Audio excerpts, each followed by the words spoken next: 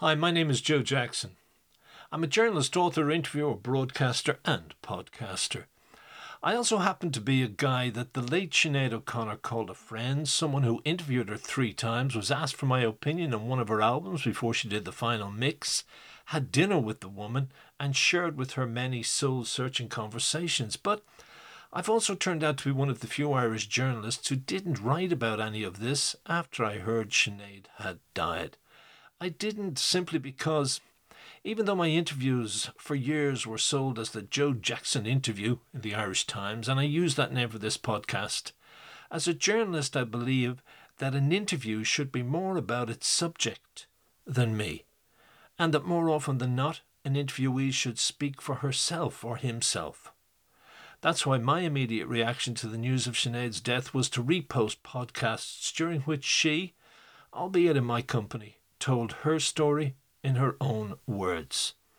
And I'm truly delighted, for the sake of Sinead's memory, that one of those podcasts, Sinead O'Connor, The Music That Made Me, has become the most listened to and downloaded podcast I ever made. And I love the fact that a little life-affirming chat we had one summer's day in 2000 is now so popular with so many people. That's why I'm posting the following podcast today on the eve of her funeral here in Ireland. It's part 2 of the chat we had about the music that made her want to make music and the music she then made. One thing is certain, neither the spirit of Sinead O'Connor nor the music she made will ever die. And for those who may have missed the first podcast in this mini-series, which I originally posted 2 years ago, I did end it with her talking about the song she hoped would be played at her funeral. So let me reprise that clip to kick off this podcast that may help people mark her funeral tomorrow. Bob Marley I didn't get into until I was about 22, 23. All right.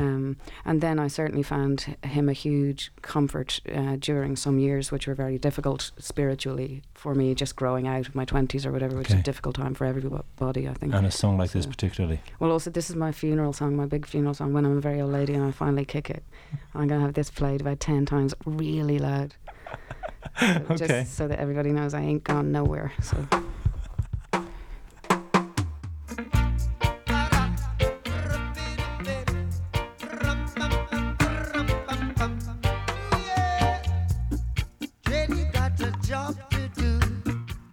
Got to fulfill that mission, to see his earth will be their greatest ambition, but we will survive in this world of competition, 'cause no matter what they do, they keep on coming through, and no matter what they say,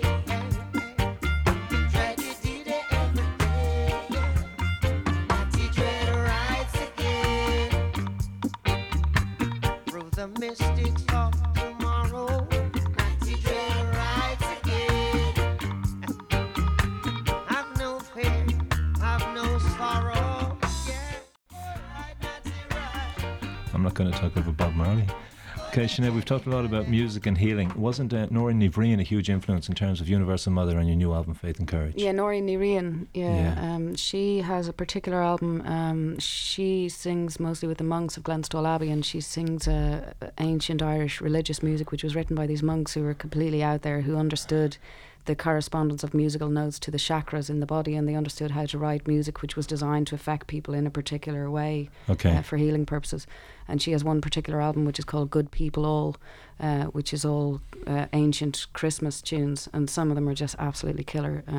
So I guess I've wanted to take a little of what she does as a healer as well, and put it into a kind of a 2000 or 90s or whatever, you try to carry on what she was doing, like she's going to carry on doing it, but it's important, I think, that other singers take up that torch as well and keep it alive. Would something like The Healing Room from the new album come from that area? Very much so, yeah, very much so. So what was the source? Talk us into this. I'm going to play.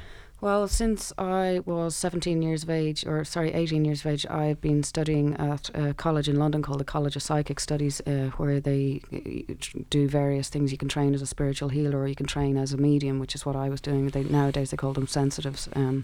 And when you get into that study, a lot of it involves guided meditations, which are used to go inside yourself to train you to listen to what's going on inside yourself, so you can tell the difference between what's you and what's someone's dead relative, you know. Okay. And you've got to first take steps into a swimming pool, you know, to get inside yourself first of all. And when you first get introduced to the whole world of soul and what is really going on, not just all of this material stuff in front of us, it's just such an exciting experience. And working as a medium and being exposed to that whole world or universe or whatever is just a very joyous and healing experience, far better than therapy or anything else.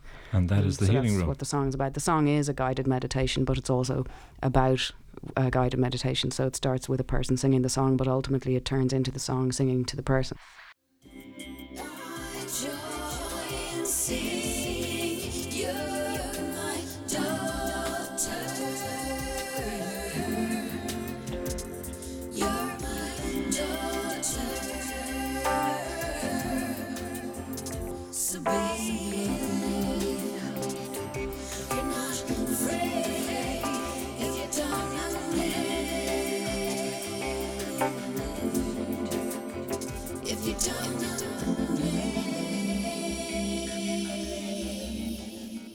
If you don't know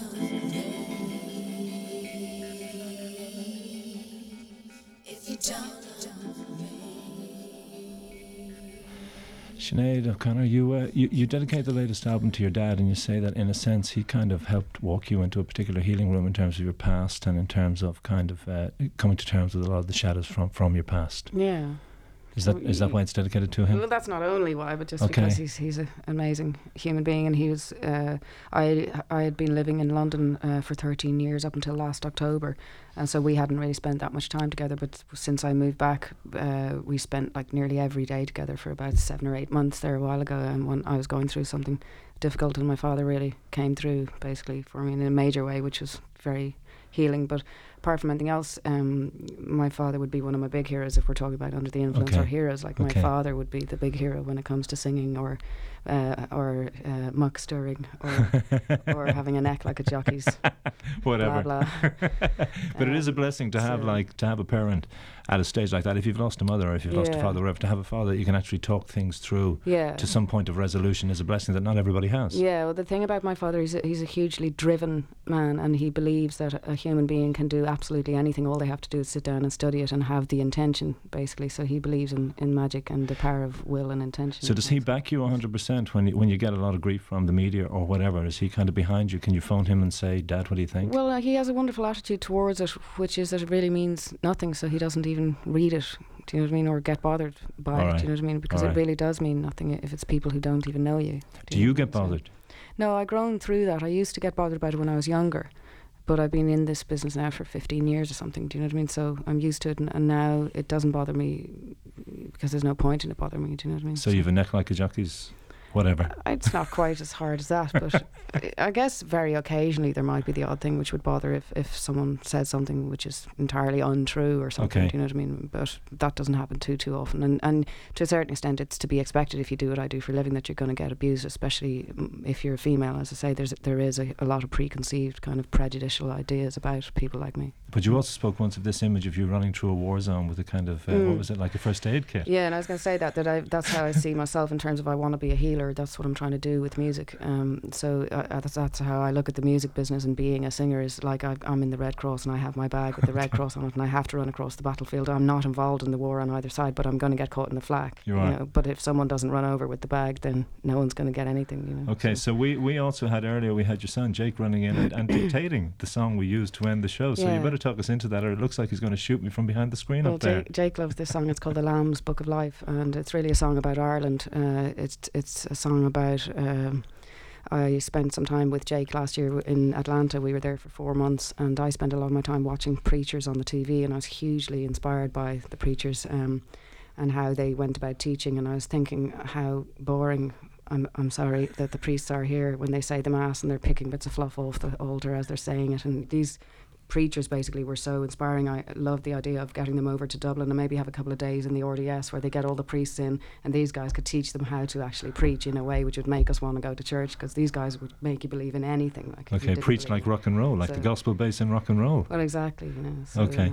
So that's really what the song's about. So, and it's talking also about very much what's going on in Ireland at the moment to do with racism and you know how I feel it's the best thing that ever happened to Ireland, that all these different kinds of people are living here, and awfully embarrassed as an Irish person at the extent of racism which is going on. So the song very much talks about that as well, about, you know, out of history we've come with great hatred and little room, as Yeats was saying, you know, it aims to tear us all apart if we don't realise, you know, how blessed we are that these people are coming here, you know. Okay, Sinead O'Connor, thank you very much. Cool.